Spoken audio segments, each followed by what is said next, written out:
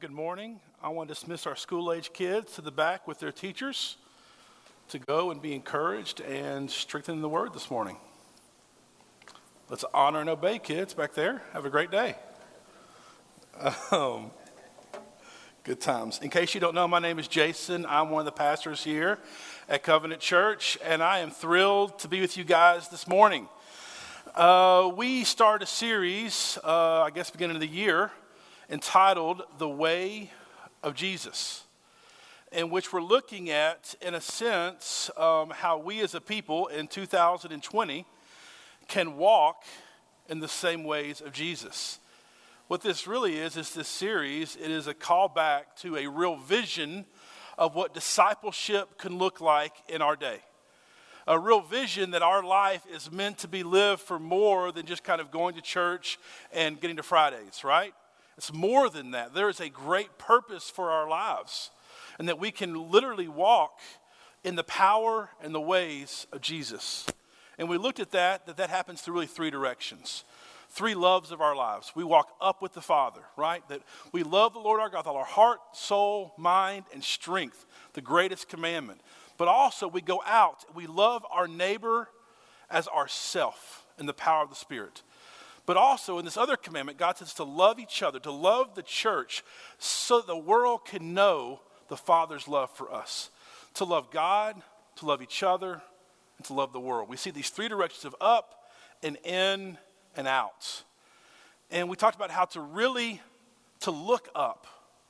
That essence of following God is just to look up, to be aware of how God is at work. And our response of how we pursue God is to hear and obey the voice of God. That's the primary way that we look up. And then last Sunday, Luke talked about this idea of leaning in. When it's hard, when it's messy, when there's confusion, we don't like each other, when you're different, all those things that are true of us, correct? We lean in. And today, for a few moments, I want to look at, about 30 minutes, okay, honestly, not a few moments. For about 30 minutes, we're going to look at, probably 40 minutes, to be honest with you, about 40 minutes, we're going to look at what it looks like. You know, we live in a very individualized world, correct? Like, I can go on my phone in about an hour and get anything in the world. I can get food, get groceries, I can get a TV, I can find information, I can read a book, and I can do it with earphones in my ears and nobody bothering me. It's kind of blissful on some level, isn't it? So how do we, in this kind of a world, learn how to actually lean in, to practically move in? Let's go to Ephesians 4. And Luke read this to us a few moments ago. But you see in chapters 1 through Ephesians, when we first started the church, it's the first book that Luke walked us through. So I have many fond memories. Through the book of Ephesians, I got married, probably had my first kid in that book. And so it's all these kind of memories come flooding back as I read this book. But chapters 1 through 3 are like this just beautiful picture of this cosmic 30,000-foot view of how God has saved humanity. And how he's making us one. But in chapter 4 here, you see Paul turning. You see him talking to the church at Ephesus, and he's turning their attention to, okay, God has done all of this. And then we see here in verse 1, therefore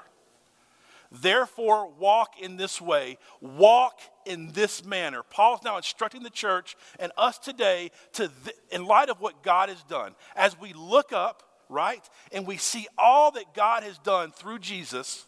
Now we as a people lean in and respond, correct? And he says, walk in this manner. Then Paul walks through just this beautiful picture of oneness. Let me read it again.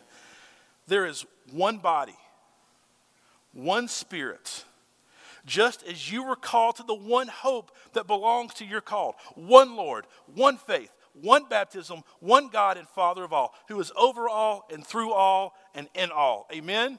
That we are one. Paul talking to people that are Jews and Gentiles that are completely separated. But he's saying, you are one. Lean in. Walk in this way. But in the midst of this chapter, of this section, Paul gives us a glimpse of the things that take us away from this unity, from this oneness, that take us away from what all that God has us to be. Look at verse 14 in chapter 4. He says here, so that we may no longer be children. Paul is exhorting the church, encouraging the church to no longer walk in immaturity. Let's keep going. To be children, tossed to and fro by the waves and carried about by every wind of doctrine, by human cunning, by craftiness and deceitful schemes. Paul paints a picture here of immaturity, a picture of being a baby, a child, or a teenager spiritually, being young and immature in the faith. And as I was thinking through this, and Leighton, I apologize for this, but me and Leighton have been friends for a long time, and lots of fun stories. And back in high school, we used to go to church on Wednesday nights. We were good church boys, really good church boys. No girls around, just me and Leighton. And here it goes. And so after church on Wednesday nights, we would go to each other's house, and we would watch Dawson's Creek every Wednesday night for like 3 or 4 years. It's a true story. Ask Leighton. And it's really embarrassing to think about. And about a month ago, me and Tracy are watching TV, streaming something, and I see Dawson's Creek. I'm like, oh, let's turn this on for a minute. And I watched this for about 10 minutes. And in 10 minutes, especially Dawson, he's the worst. This character literally has these huge ups and downs. He's happy, he's crying, he's mad, he's crazy. It's this picture, honestly, of immaturity. And as a 38-year-old man, right? 38-year-old man. That's my former ways, Dawson's Creek. And I'm a man, right? I look back at that way of life, and the truth is we watched that show, and I can relate to that character because I was that character. I was up, I was down, but I just cringed thinking about my former ways. The former youthfulness of being, y'all know this, right? Of being up, of being down, all the time. And this is the picture that Paul is showing us. When you're tossed to and fro, what that means is you have no power, right? When I wrestle my kids, I toss them to and fro because they have no power. It's a powerless, inconsequential life. And Paul is teaching us, the church in Ephesus, all of us, to be aware of this, to run from this kind of life, the to and fro life. I guess the question I want to start with today is, don't you want more for your life than that? Because here's the truth. Some of us, in some level, we're still tossed to and fro, correct?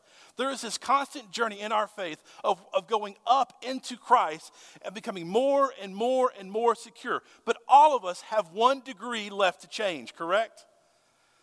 But aren't we tired on some level of this life of being tossed to and fro? So Paul keeps talking here about the things that we're tossed by.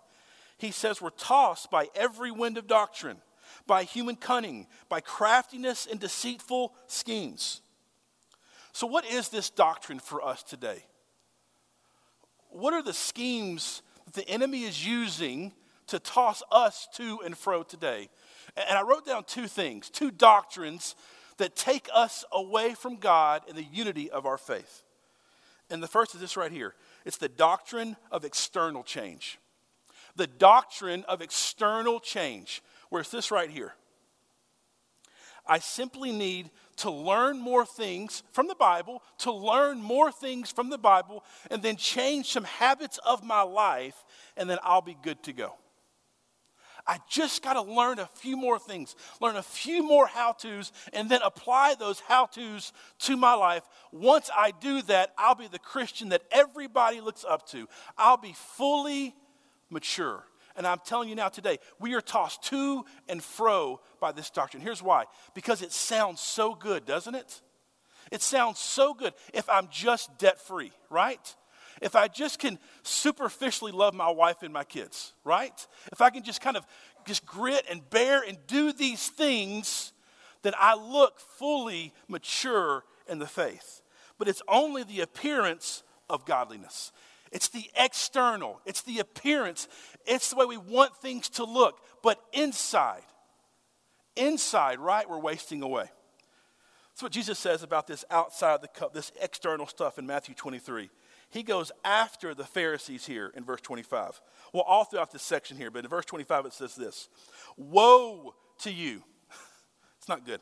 Woe to you, scribes and Pharisees, you hypocrites, for you clean the outside of the cup and the plate, but inside, the thing nobody sees, right? Inside, they are full of greed and self-indulgence. You blind Pharisee, first clean the inside of the cup and the plate, that the outside also may be clean. Woe to you, scribes and Pharisees, you hypocrites, for you are like whitewashed tombs, which outwardly appear beautiful, but within are full of dead people's bones and all uncleanness. So you also outwardly appear righteous to others, but within you are full of hypocrisy and lawlessness. Folks, we walk into this, don't we? That we, many times, are more concerned with how we look than who we are, correct? And this doctrine of today, that is all throughout the history of the world, but today this doctrine is tossing us to and fro. Because here's why. This doctrine has nothing to do with Jesus. It has nothing to do with Jesus. It has everything to do with us getting better so that we can have our best life now. A better marriage, better finances, better parenting. We are gaining the whole world, right? While our soul wastes away. While we forfeit our soul, as Jesus says. Because we're being tossed to and fro by a weak doctrine. A smaller doctrine. So we're tossed to and fro by this doctrine of the external life. But also we're tossed to and fro by the doctrine of individualism. It's this idea that I can pursue God and grow spiritually on my own. I can pursue God and change externally on my own. It's this idea that as I grow in my maturity, as I become more mature in my faith, I need other people less. That we mark maturity by how much we don't need people. And that is completely counter to the doctrines we see in the scriptures. And it's a doctrine that is tossing us to and fro. Lifeway did a study in 2019, and they asked Christians all across the country how they grow spiritually. And over half the people said they did not need others to grow spiritually. Over half the people. And if we're honest today, that's true for us, isn't it, on some level? Like, yes, we come to church, we might go to a small group, we might do these kind of maybe superficial things. But in the heart of hearts, we think the private spiritual disciplines are the ones that are most important. And I'm not throwing those out. Those are hugely important. But they're not all that we need. Part of our issue here is we define maturity incorrectly. We define maturity by who knows the most and needs people the least. Because if I ask you up here to come teach next week, you say, well, I don't know enough. Well, I can't do this, right? We define maturity by who knows the most and who needs people the least. And what's funny about that is completely counter to the way of Jesus, isn't it? Who was interdependent on other people. Not independence, which is a Western value, correct? But the church of Jesus Christ, kingdom values, the ways of Jesus lead us towards each other and not being independent of each other. Let's go to verse 11 here. We start seeing how Paul defines this for us. Of what is this kind of picture of maturity. Verse 11.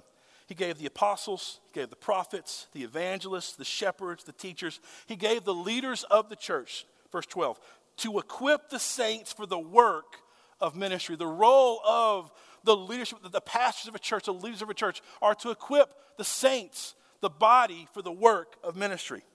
In verse 13, until we all, it's this kind of consistent pouring and developing for the life of a church until we all attain to the unity of the faith and of the knowledge of the Son of God, to mature manhood, to the measure of the stature of the fullness of Christ. A healthy, mature man and woman in Christ. There's two things it says here. There's the unity of the faith. The unity of the faith is this marker of this mature man and woman of the faith. And there's also this knowledge of the Son of God. It's this relationship with God. It's leaning in and it's looking up are these markers of maturity in our faith. This maturity, this growth, this direction, if you put your faith in Christ today, this is the goal of your life. This is the goal of your life. And there's practices and disciplines to walk in this way, to walk in the goals. And here's my challenge today. Each of us in this room have goals in our life. Don't know everybody's goals. We all have kind of goals, directions for our lives. And we do things, we sacrifice things, we lose sleep, we lose money to pursue those goals. That's right and that is good. Here's what I'm saying today. The greatest goal to give your life to lose money for, to give your time to sacrifice for, is this goal right here, is this vision of discipleship. It's walking into and in the ways of Jesus for the purpose. Go to verse 16 real quick in Ephesians 4. As Paul ends this section, it's a great picture of this fleshed out. He says here, from whom the whole body, just mention our little church in this room right now, with the whole body, joined and held together by every joint. That's a picture of unity that makes me feel uncomfortable. That we're so joined together, working together. There's this beautiful, supernatural thing happening. Let's keep going. When each part is working properly, it makes the body grow so that it builds itself up in love. When us unified, awkward, pushing through, we're all one in Christ, are working together, living out how God has wired us to live in this messy life, right? When we're doing this in love, this beautiful thing happens. Our body grows. We start to look more like God's kingdom here on earth. Does that make sense? It's this beautiful picture of up and in and out that we are called to be. And I just want to encourage us, this is the point of our life. It is not making more money. It's not just having more kids, buying a house, retiring, doing fun things. This is the goal of the Christian's life. So this is the goal, right? What is the discipline or the practice or even the tool to help us walk in this maturity of oneness, of unity, of life together, of leaning in, and this maturity of being built into Christ? Let's go to verse 15. Rather, speaking the truth in love, we are to grow up in every way into him who is the head, into Christ. Paul ends this kind of section on oneness with this great picture of us being built together, correct? But we see a weapon here. We see a tool. We see a discipline that Paul instructs the church to use. And the thing about like tools or weapons and all these kind of, I think we know this thing. There's a difference between knowing something and being proficient at using it. For example, if I had a gun right now, we're all scared of it right now, if I have a gun, I know what a gun is. I know how to use a gun. You pull a trigger, right? That's what you do with a gun, correct? I know those things, but I am in no way proficient at those things. Tool, anything like that. But this is the tool. This is the way. One of the ways that Paul exhorts the church and us today to walk in this. And here it is. We see it right here in verse 15. Rather, speaking the truth in love. As the leaders, as the apostles, the shepherds, as they equip the body then, in this beautiful picture of jointness and leaning in, we speak the truth in love together in all of life. We have bought this lie that if we just hear truth, with some love from a pastor on a Sunday, that somehow it'll get down to the very depths of our soul. That has never been the way this thing works. This is fleshed out in the messiness of life as we, broken brothers and sisters in Christ, speak the truth in love. And this truth in love nourishes our soul, points us up to Christ, and helps us to not walk to and fro. This is the good news of the gospel in God's church. This is how Jesus lived his life, correct? He lived his life. And the words we use at this church many times, these words right here, invitation and challenge. Jesus lived an inviting life and a challenging life. Paul lived with the people he was discipling. Does that make sense? How many meals did they share? How many fights were there? How many times did they laugh or get tired or get hungry or get hurt together? Jesus, the Son of God, lived this inviting life. I think about him and Peter, right? In this one chapter, he tells Peter, Peter, on you are the rock that I will build my church. Can you imagine the Son of God giving a more encouraging or inviting statement to someone, right? I bet Peter could jump over the moon at that moment. But literally verses later, Peter says something stupid, and Jesus says, Peter, get behind me, Satan. He calls him Satan. Verses later, it's this picture as Jesus is walking with Peter, walking with his disciples of invitation and challenge. Invitation is really this. It's pursuing people with love and living with a patient presence in their lives. It's living with love and this patient presence in their lives.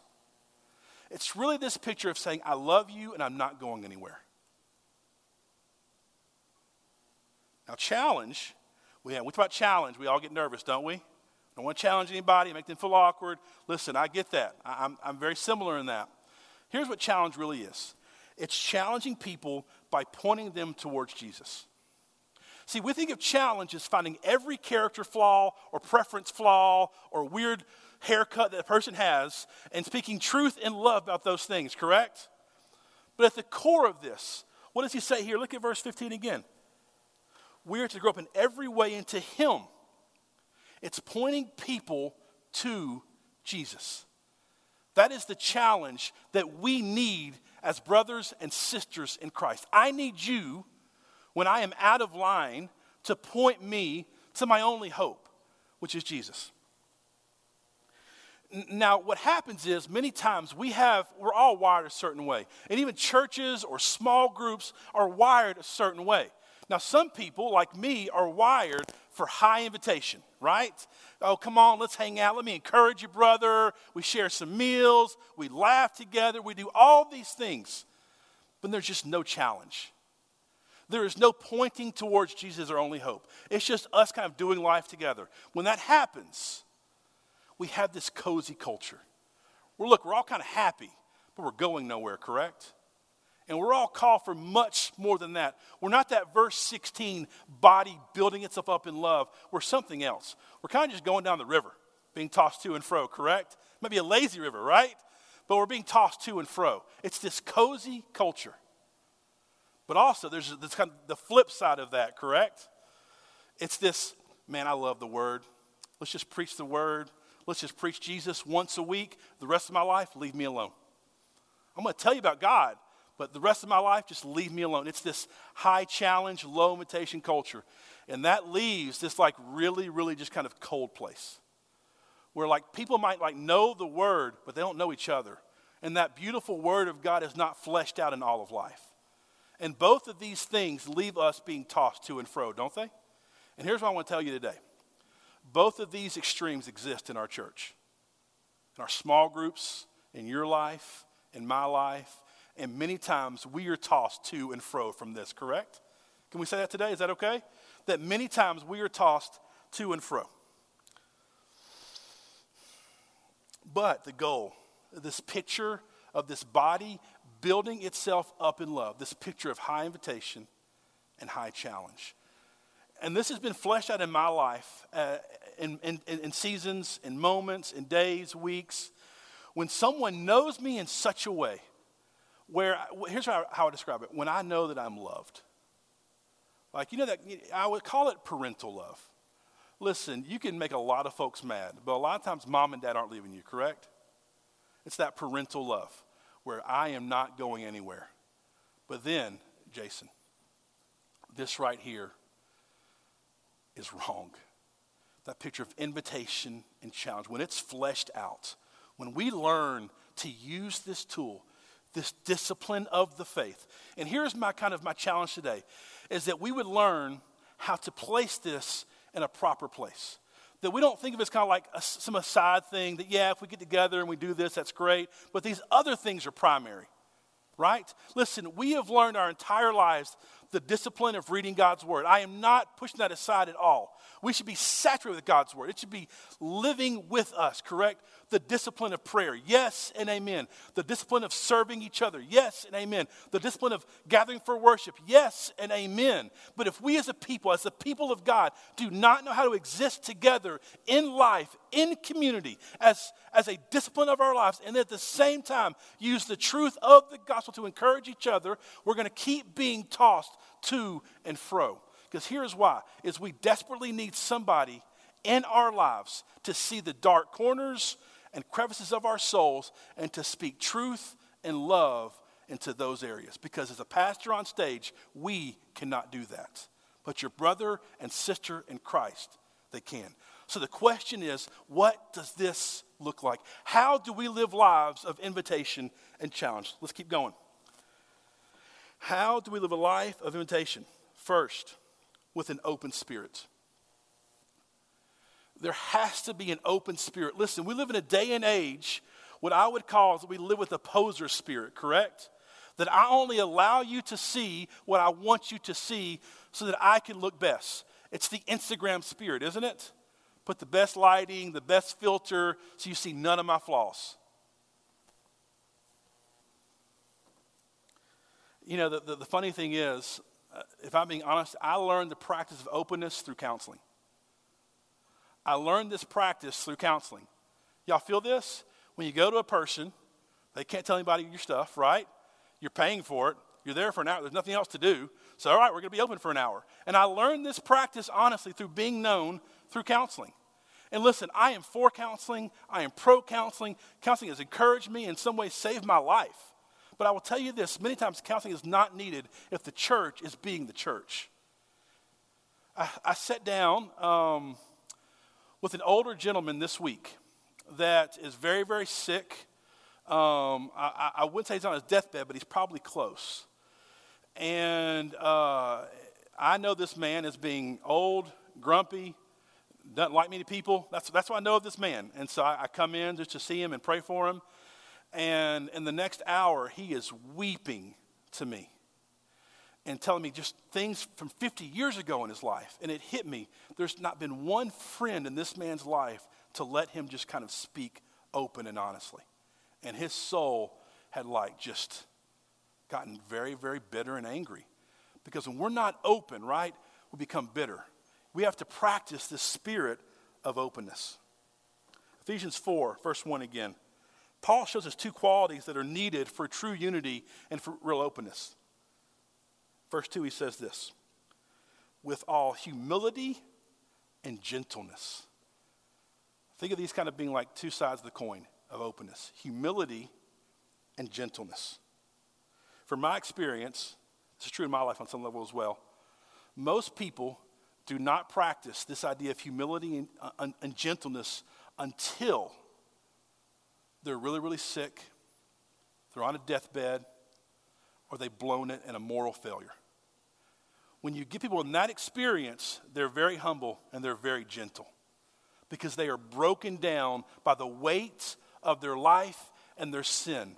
Either the sickness, the death, the failure, whatever it might be, puts a jolt to the system that breaks them and leads them to humility and gentleness. And at that moment, they're open.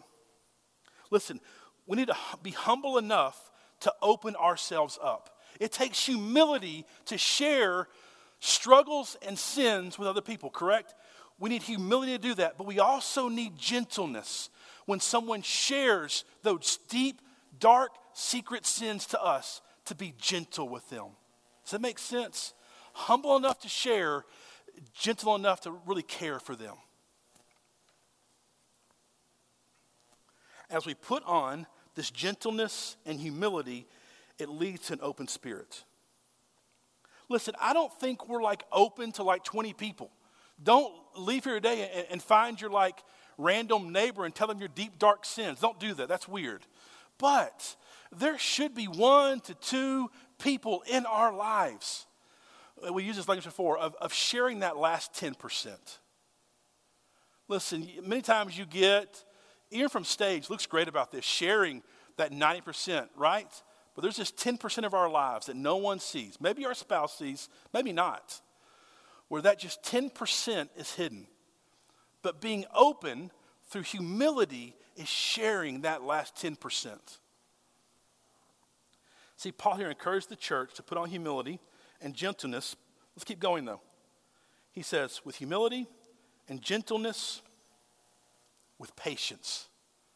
So we're not just open, but we must practice a patient presence. A patient presence. It says here, bearing with one another in love. This is the kind of love and life that says, I am here and I am not leaving. Friends, I will tell you today, in this day and age, that's a powerful statement. Is I love you and I am not leaving. That is a patient presence. And it's not just like bearing with like, it's bearing with love. It's just this steadfast, patient presence. And I know each person in this room right now is thinking of people in their lives that have been that patient presence in their lives, correct? And that person is so meaningful. I picked on Leighton earlier. I'll pick on him again. Man, 11, 12 years ago, I blew it spiritually. And I lost friends. And I've known Leighton a long time. Leighton was mad at me too. But Leighton was there. And Leighton said, I love you. I'm mad at you. And Jesus loves you. And that person being there, in spite of my sin, gives that person a picture of Christ that cannot happen in 1,000 sermons, correct? It is this patient presence in our lives. And friends, here's the thing, is you need that person in your life, but also you are called to be that person in someone else's life. Who in your life are you that patient presence for? Who in your life can you turn to that you know if you blow it is still going to be there? This is family love, right? This is familial love. I cannot leave my sister. I wish I could sometimes. I can't leave her. She's there, right? We can't leave those people. And what Paul is telling us today is that we, the church, walk in the same way with this patient presence. A life of imitation is a patient life. And finally here in verse 2, he says this right here in verse 3, that we are eager to maintain the unity of the Spirit. Eager to maintain. That does not describe our church many times, does it? Listen, no one drifts into unity. Unity takes work. It really, really does. And we have to be eager to do this. This word eager is an action word. It means that we are going to go and we're going to do something with this. It's a practical word. And here is where we meet openness and patience in the invitational life. It meets at the table. And not a metaphorical table. Here's the truth. Openness, patience are lived out at your table, in your table, in your table, in your table, and my table. It's where the church gets on the ground and becomes the church. Does that make sense? That God has gifted us. And throughout the history, I was reading the Gospels this week. And I just read about Jesus for a little while. And I found in about an hour of reading almost 20 times where Jesus was breaking bread with others. This was the ministry of Jesus. Acts 2, when the church first starts, it said they broke bread daily in homes. This was the rhythm of Jesus and the early church. And we've traded those rhythms of breaking bread at the table, of working things out in truth and love. We traded that for a once-a-week expert on stage telling us what to do, and then we go out, live our best life by ourselves, and we're surprised when we're tossed to and fro by those things, correct? It's because we have lost the practice of simply being the church at the table. This is not done on a Sunday. This is not an event. The table is the center of the life and ministry of the church. So this week, we had our missional community. It was Wednesday. We've all been there, correct? It's been a long week. January was like 47 days this year, apparently, and it just would not end. And it was just one of those weeks. Me and Tracy were getting kids in the car, and we're exhausted, right? And if I'm confessing as a pastor, I did not want to go. Is that fair to say? Did not want to go. And we get there. We prayed together. We read some scripture. And then for 2 hours, we simply sat there and ate a meal and had gospel conversations. There was no weeping and wailing, confessing of sins. There was this gentleness that was present. There really was. There was people that knew me, that loved me, that pointed me towards Christ, and then encouraged me. And it was this beautiful, I left there with my soul restored. Does that make sense? And here's the tension that we face today. In my mind, on some level, I think that night is a waste. I think unless we spend 2.5 hours in Bible, I am pro-Bible study. But we have to learn how to take the Bible from study and flesh it out in life at the table. What does God's word mean to you? How is God's word bearing down on you? Not just in a theoretical, studious kind of way, but how does it apply to your life? Where are your struggles this week? Where we're actually known by other people. I gotta keep going. We need more truth shared at the table. We need someone speaking to the deepest parts of our soul at the table. But here's the issue. We don't know how to live this life because we have this sacred, secular divide. Here's what I mean. We think of the table as the place that we go to share common interests, talk about sports, our jobs, politics. We have no framework for how to have gospel conversations at the table. We have no idea how to challenge. Many times we don't want to do invitation. We want to stay at home by ourselves, right? But we don't know how to challenge. How do I begin to actually challenge someone in the faith? But remember, what challenge is simply pointing them towards Jesus. So I've got 3 things for you for the language of challenge. 3 ways this week someone in your life, at your table, that you can challenge. Here's the first thing. Listen. Just listen. What do you do first? Just listen. Here's how you listen. This is going to sound very simple. Ask them, how are you doing? This is a pastor trick. You'll be amazed when you ask somebody how you're doing, and if you just shut up and look them in the eye, you'll be amazed at what they will tell you. People are dying to be heard. And we have a table, we have a voice, we have ears. Invite someone in, ask them how they're doing. How was your week? How's work? What was the worst part? What was the best part? Just ask them how they're doing and then be quiet and simply listen. And here's the secret. Here is what you're listening for. And I believe the power of the Spirit can illuminate and help us listen as well. You're listening for this. What are they trusting more than Jesus? Not, they're bad with their money. Not, their kids are out of control. Those are all symptoms right there, right? Listen. Where are they not trusting Jesus? So first, just listen. Just listen.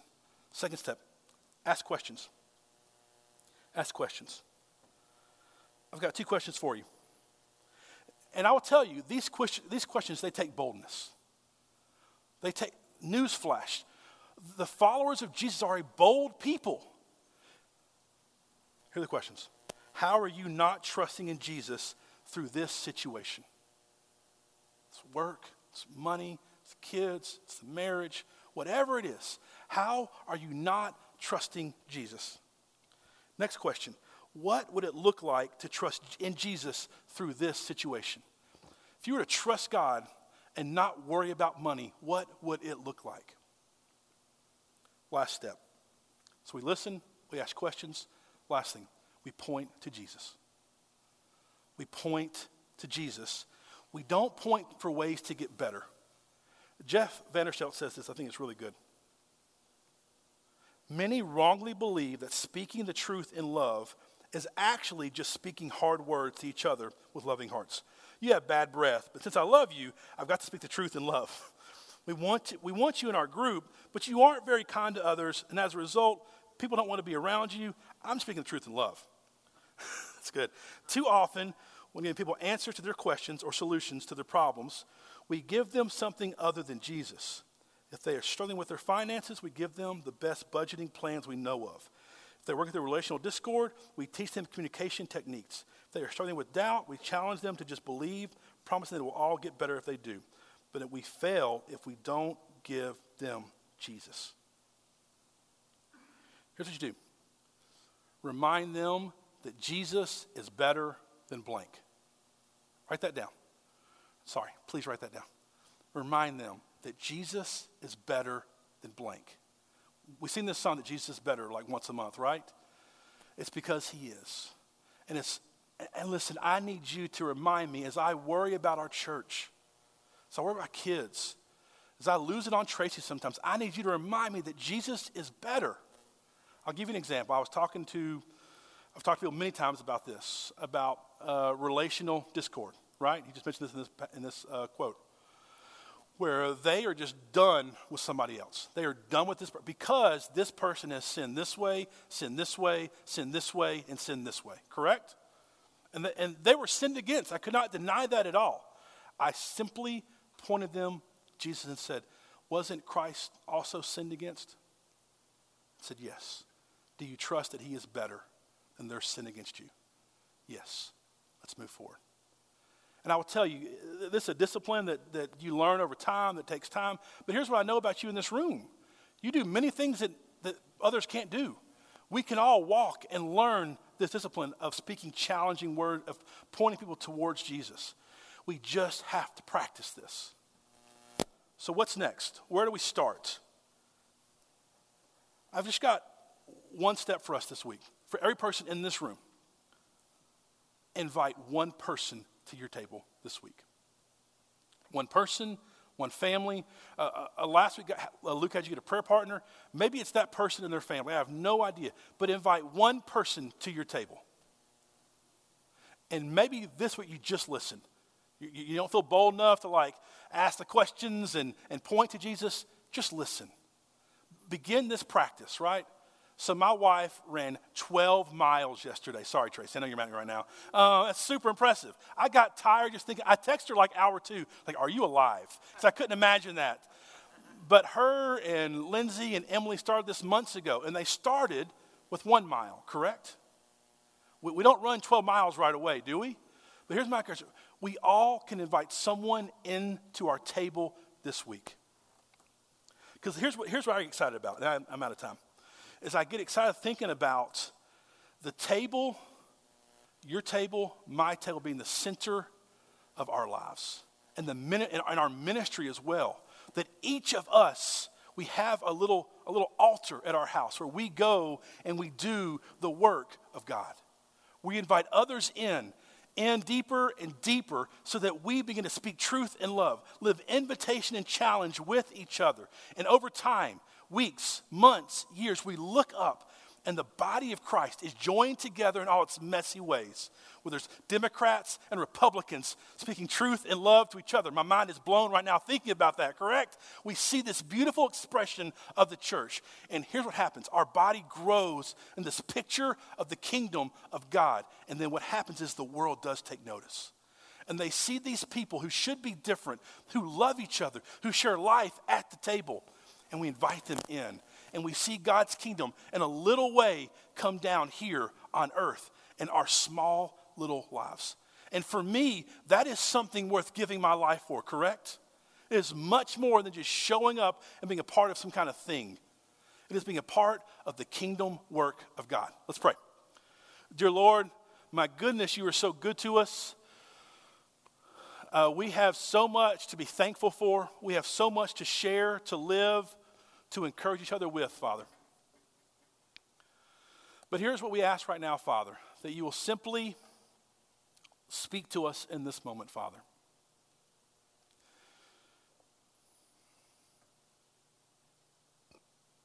The truth of your gospel is powerful. Let us respond for whatever step you're asking us to take with worship and obedience today. And let you receive all the glory from that today. We love you. Praise Jesus' name. Amen. Our ushers, our communion servers are right here. We're going to take communion now. And if you're a guest here, just some information. The way you do this, in a few moments, a line will form. You'll get in line. You'll take the bread. You'll dip it in the juice. And you will partake. Now, this is for people that aren't members of our church, but we do ask that you are a member of God's church. You put your faith in Christ to take this with us. Before you come, I would encourage you, take time, talk with God. Ask him what he's leading you today to do. Come when you're ready. I'll be in the back if you want to pray.